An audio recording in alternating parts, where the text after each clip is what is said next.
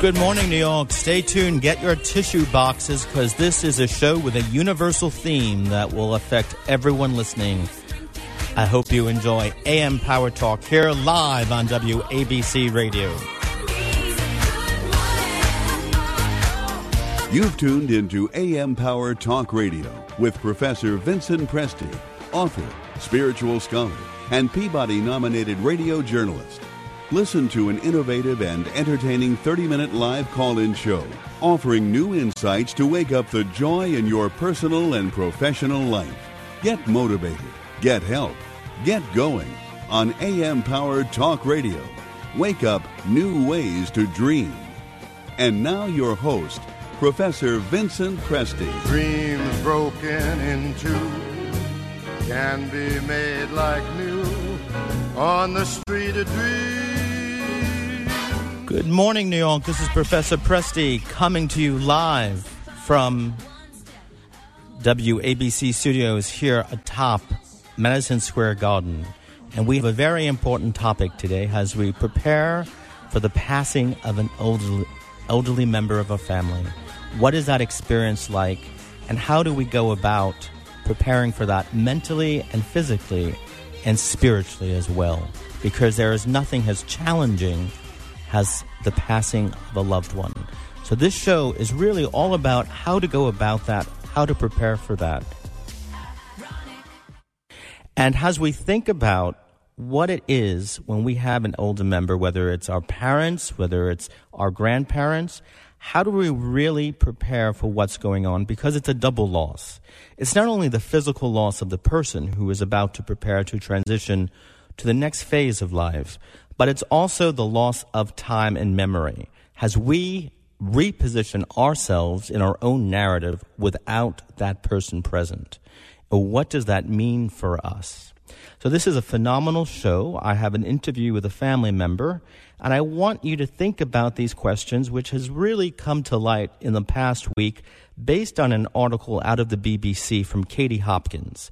Katie Hopkins is a BBC personality who was quoted in the press for saying that old people are a drain on society and they should be put to death by euthanasia. That's right. You can see the article on ampowertalk.com. Go to the article and read it. Her solution was to create euthanasia vans to come and euthanize older people. What a mistake, because we could learn so much from them. Not only learn from them, they are still relevant, not only if they're alive or dead or whatever age they are in life, but what they mean to our own narrative. There is not one person in our family that has not had an impact on us. And I want you to hear this interview today. And as we go through this interview with my family member, how you might be able to prepare for what's going on in your own life. If you have something you would like to share here at the studio, you can give us a call. The number is 1-800-848-WABC, 1-800-848-WABC. I will probably talk to you off air because this is going to be a very tight show for time. However, you're welcome to call, and there will be a trivia question in the show, and at the end of the show, we have a very big announcement. So I hope you stay tuned and enjoy the show. So as we prepare, think about that family member, what he or she means in your life, and how they give you the strength or the ruach to go on.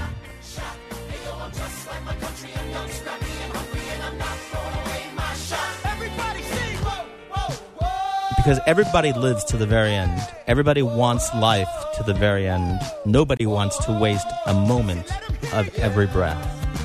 And where does that fire come from? So think about that as you look at the elders in your family. Because after their passing, many things may change in your life. And you may have a very different life than you are not aware of, as you're just coping with the grief alone.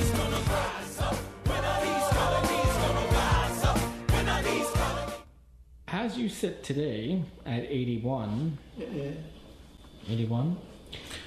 do you think that restlessness is part of where you are today? I think every human being has got restlessness in them. If you don't have restlessness in you, you got nothing. That means you don't even know you're alive yourself. You've got to have restlessness in you. You've got to have madness in you. You've got to have niceness in you. You've got to have a lot of things in you.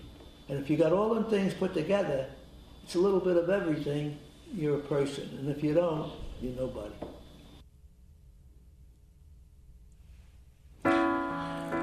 So even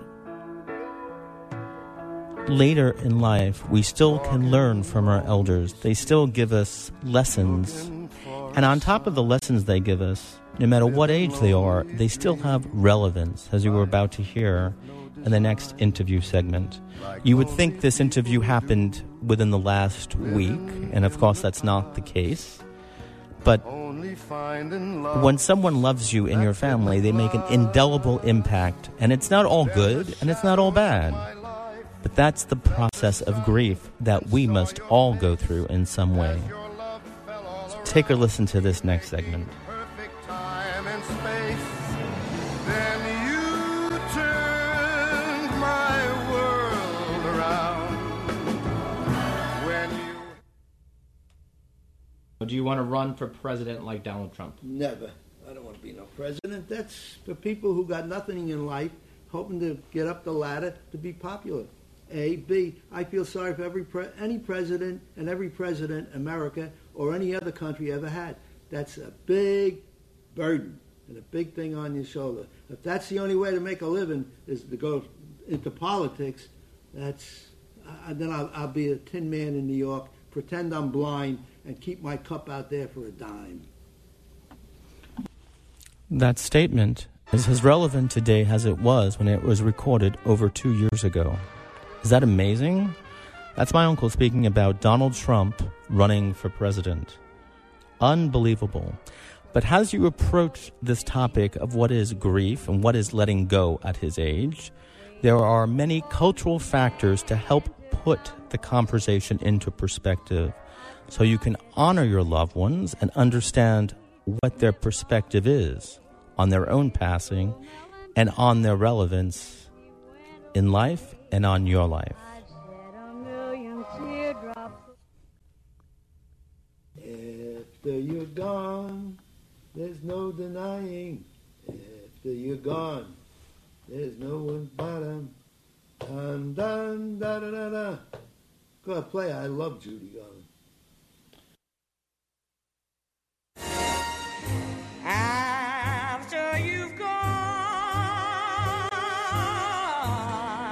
taking a song like this, for example, allows a conversation to open up between family members. There has to be some piece of music or some piece of culture that brought you all on a table or reminds you of not only your loved ones of happy memories, but allows you to enter a profound conversation of what that person's perspective is of not only what life will be like at their passing or how they feel about their own personal death, but how to open them really up and use humor and use culture and use the tools we have so that when that inevitable moment comes, we have a history, a true history, that allows us to stay connected to them, both in our own narrative and beyond.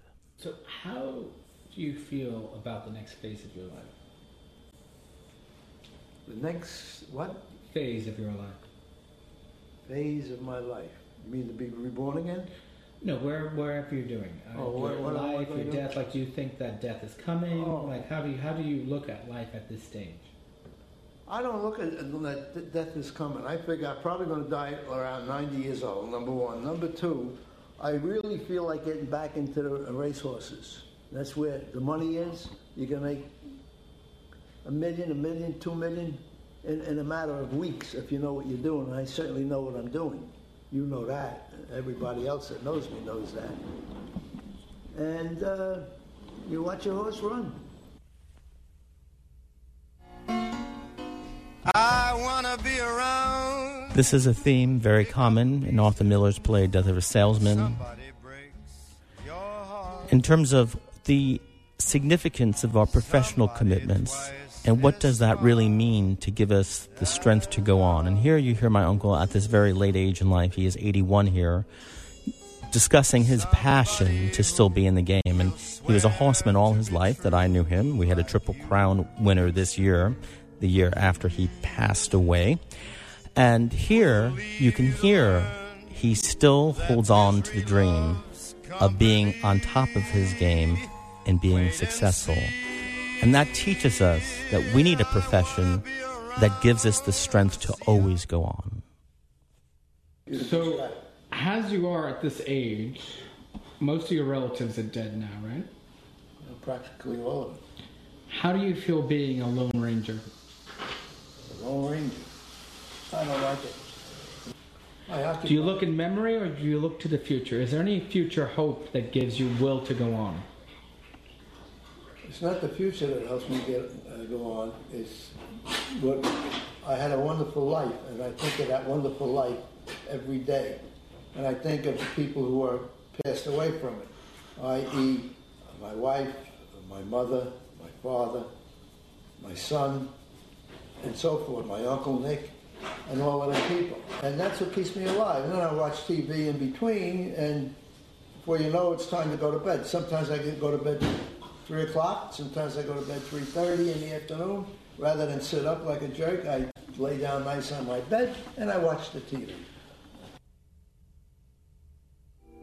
What'll I do with your... It's so important to speak to the elderly, to have relationships with them. And there were some issues between my uncle and myself that changed over our lifetime, that made the later stages of his life and my life a little distant, which we may or may not talk about in the show. But I remember with my grandfather that I was there to the very end with him, and we were able to share stories and remember things in the past. And I cannot stress to everyone listening to this program enough, if there's somebody you love in your life, there's somebody ailing in your life, go out there and make those memories, relive those memories with that person, because it helps strengthen them and puts them into proper time and perspective and makes them relevant. As you can hear glimmers of my uncle's relevance through this interview. And what do you think will be your greatest legacy as you will remembered by other people? Do you think your daughter, your grandchildren, anybody will remember you? What will they remember about you in the next generation? I don't think any of them would say anything because they're not my kind of people. What would you like the legacy to be remembered? That I was a great horseman. So you want your accomplishments in the professional world. I never bought a horse that didn't win a stake. And what is your impact in terms of the family imprint? What do you think you did to your family that made them either extraordinary or moved them into a different, gave them a place in history? Well, my wife wasn't that kind of a girl. Like there are some girls that are very upfront and they like to make it out there. Do you understand the question? But do you understand the question? Like great-grandfather, he made President Taft, who was a very big political advocate here in the state of New Jersey. Mm-hmm. Remember that? Yeah. So he made President Taft. There were ambassadors that slept in their house. Do you remember that? How Grandma was so savvy about certain things. Remember that? She was very particular. Okay, very well streetwise, wouldn't you say? Yeah, she came from a beautiful family. Okay, so her great-grandfather was a big player in the state of New Jersey, right? What is your contribution moving that generation forward? What do you think you've accomplished? I think I accomplished a lot of things, and I think that I accomplished more than the normal person does, that the things that I did accomplish got lost in the shuffle of the other things.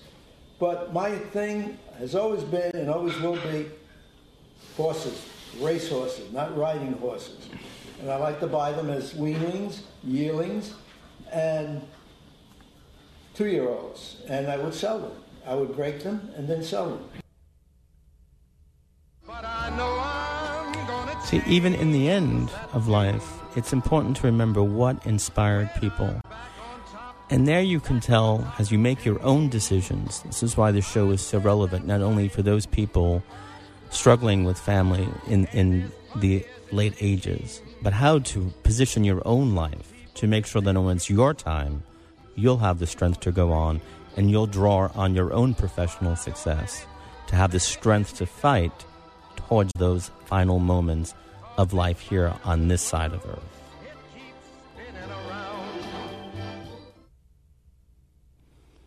So as we fade out, if you had to compare your life to a bottle of wine, what bottle of wine would it be and why? Latash. What year? Any.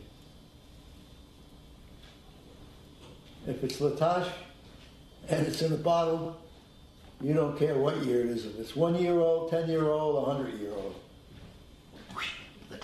It's like medicine. If you just sip it, you think you're Superman. And if you drink a whole glass, you know that you could beat Batman. So has and if you progress to the next level after this, what do you think the other side is going to be like? If you had to look forward to meeting anybody on the other side. What other side? You mean dying first? Yeah. What do you want that experience to look like? Well, number one, I would want to be with my mother and my wife and my father. My grandmother, God bless her soul, she was the best of all of them. And that would be it. And do you want to be perpetually with them, or do you see an evolution to a next step? No, when they were alive, they weren't the relatives that I got now. But do you want to go back in time, or do you want to see them in a different way? Do you want to see things move ahead on the other side? Like, what do you think the other side is going to look like? I don't believe there is another side, to be honest with you. So when you're dead, you're dead? Yep. Just decomposition, that's it? That's it. Become bones. So what about your life then, and those experiences that prevent you from becoming bones that make life so exciting, that made your life so exciting? Say that again, please. So what made your life so exciting so that if you did become bones, your bones wouldn't have any regrets? Well, number one, I lived a very fast life. I did everything that was that the real people did. People that enjoyed themselves, spent millions and millions of dollars and still didn't enjoy themselves, couldn't ever buy a racehorse. They only bought horses for millions of dollars, and they never even got started as a baby. Okay? So I said to myself, well, I know all about horses. I know about this and that and that and this and this and that. I'll go up to Saratoga and I'll buy some babies. And I did. And that's how I got started. I bought babies that brought in $28 million when they were finished and sold. They didn't cost me no more than maybe $1 million of teaching them, breaking them in, and the price of buying them. But I had a weakness. I was a gambler, and I used to gamble at the racetracks and bet millions and millions of dollars and lose and lose and lose. Why do you think you gambled? What were you gambling for? I wish I knew. But what would you say motivated you to gamble millions of dollars? I used to gamble. When I used to go to the window to bet, there used to be a line all the way down because everybody would bet what I bet. I used to have a lot of winners, and I did a lot of gambling. Not only at the track, then I would go and bet sports and bet this and bet that. So what did you want to win, though? I wanted to gamble. That's like a fighter. What do you want to win? Hey, I want to win because I want to win, right? I want to get the other guy the beating. I don't want to get the beating. So you just wanted to win. So what did you want to win, though? Like, as you think about gaming in your life, do you think your life and death, the difference between life and death? I just never wanted to be broke. So you wanted to win money? I always had brand new cars. Every week I'd get a brand new car. And what were you looking for in the cars? I just love new cars. And as fast as I made it, that's the way I gambled it. Not on horses, but by Donald Trump, the curse of America. The wheel of fortune.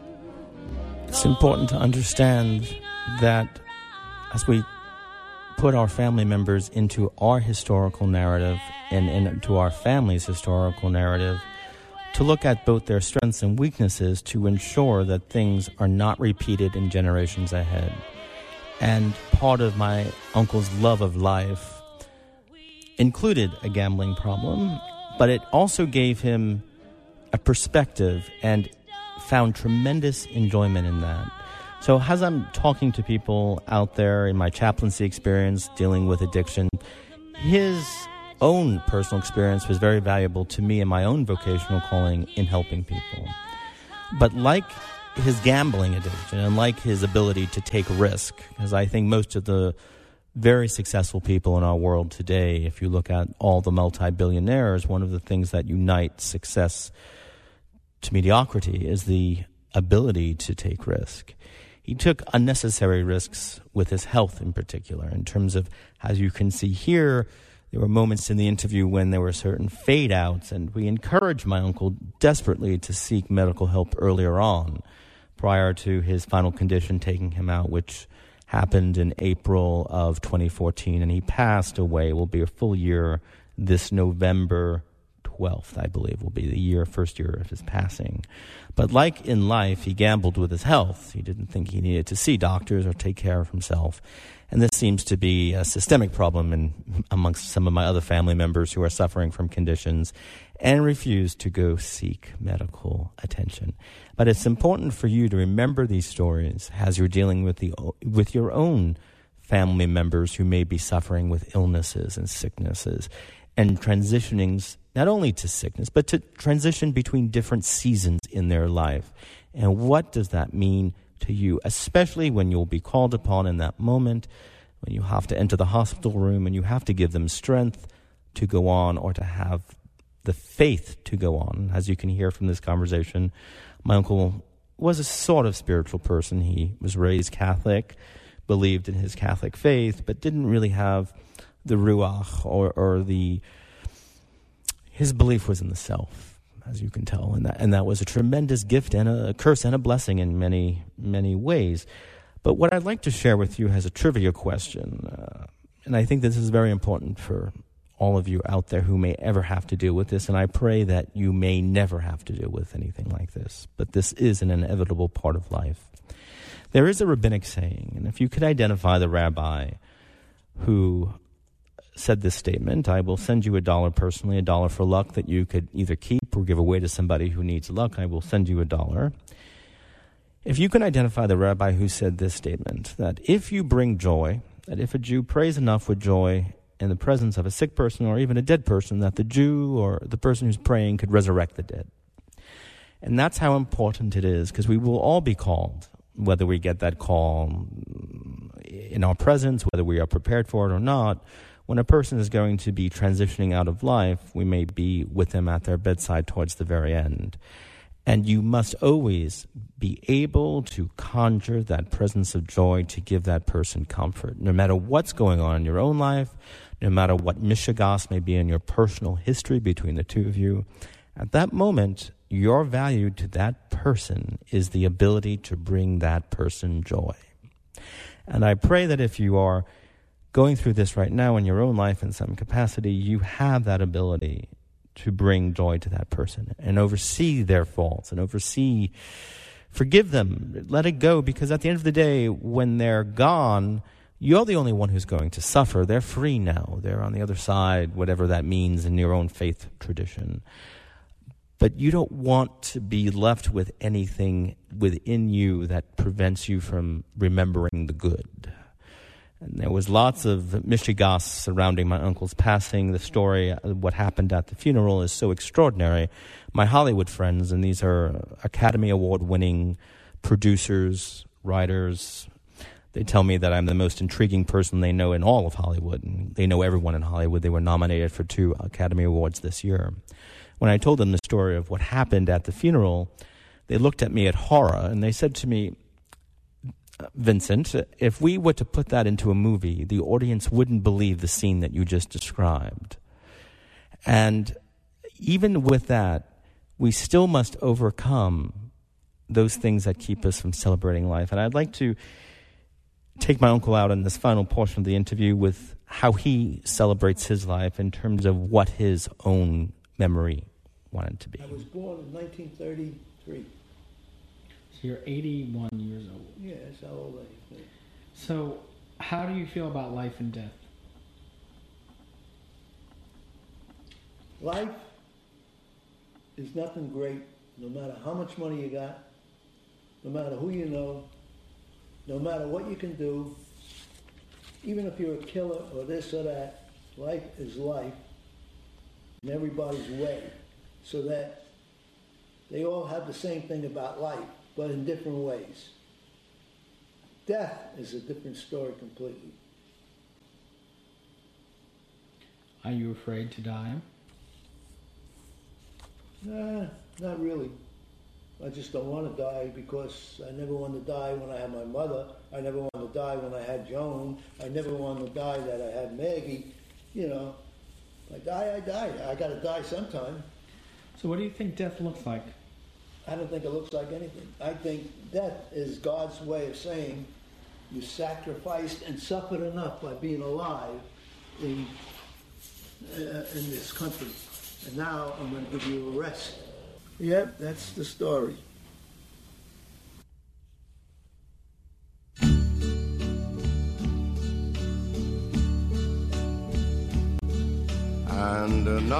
So it's very important to remember that when we let go of a loved one, that we can remember they have no regrets. And at the end of the day, that they have the freedom to live their life on their terms. No matter what damage they may have left behind in the wake of their life, or whatever good or bad that has been imprinted on the family history, it's important that they celebrate their own strength.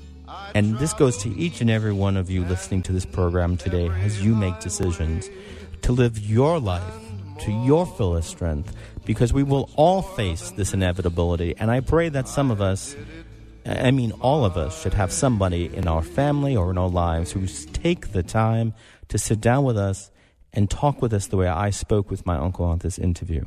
I know this is an old school, perhaps Italian tradition, but it's something that needs to be done, especially in today's world when we have people like Katie Hopkins telling us that the elderly should be put to death because they're a drain on societal resources. And as you can hear from this interview, there is such richness in connecting to the family and leaving that legacy for everybody. So I hope you enjoyed this interview with my uncle and this very intimate portion of the show, but I do have a very big announcement to make right now.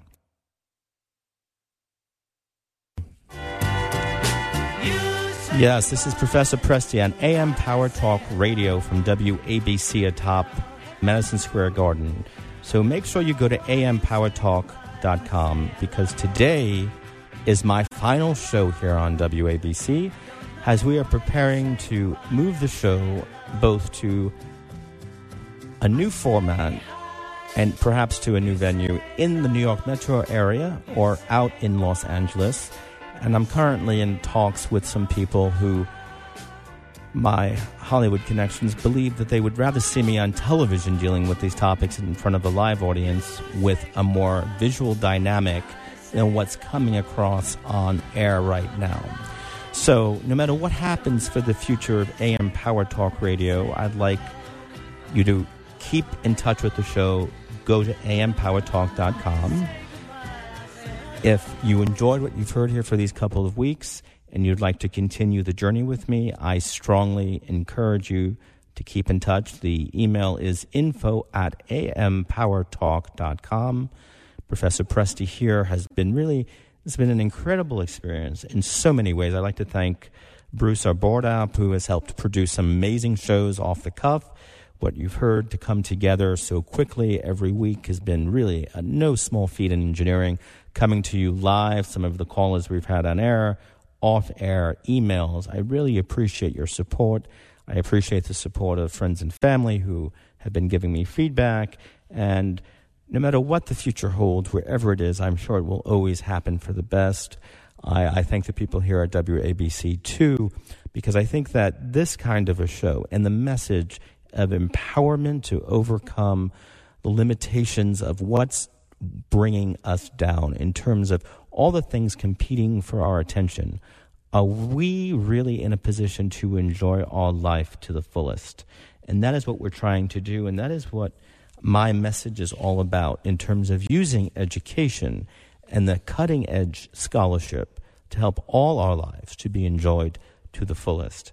So as we fade out today here on WABC in Nouveau Fat Loss Studios on top Madison Square Garden, 770 AM has been a true blessing for these couple of weeks. And I assure you, you will not forget the name Vincent Presti, whether it be Professor Vincent Presti, and you will see amazing things happen in the future. Something else to think about, my book, In a Messiah Divine Character, written under my Hebrew name, Benjamin Yosef. Use the promo code GOBEN40 at whiffenstock.com because Amazon is reselling the book as it's preparing for a reprinting for over $100 right now. You can go to Amazon.com and see my book, In a Messiah Divine Character, really going up in price. So grab your chance, get your 40% off. Go Ben40 at whiffenstock.com. Get the book.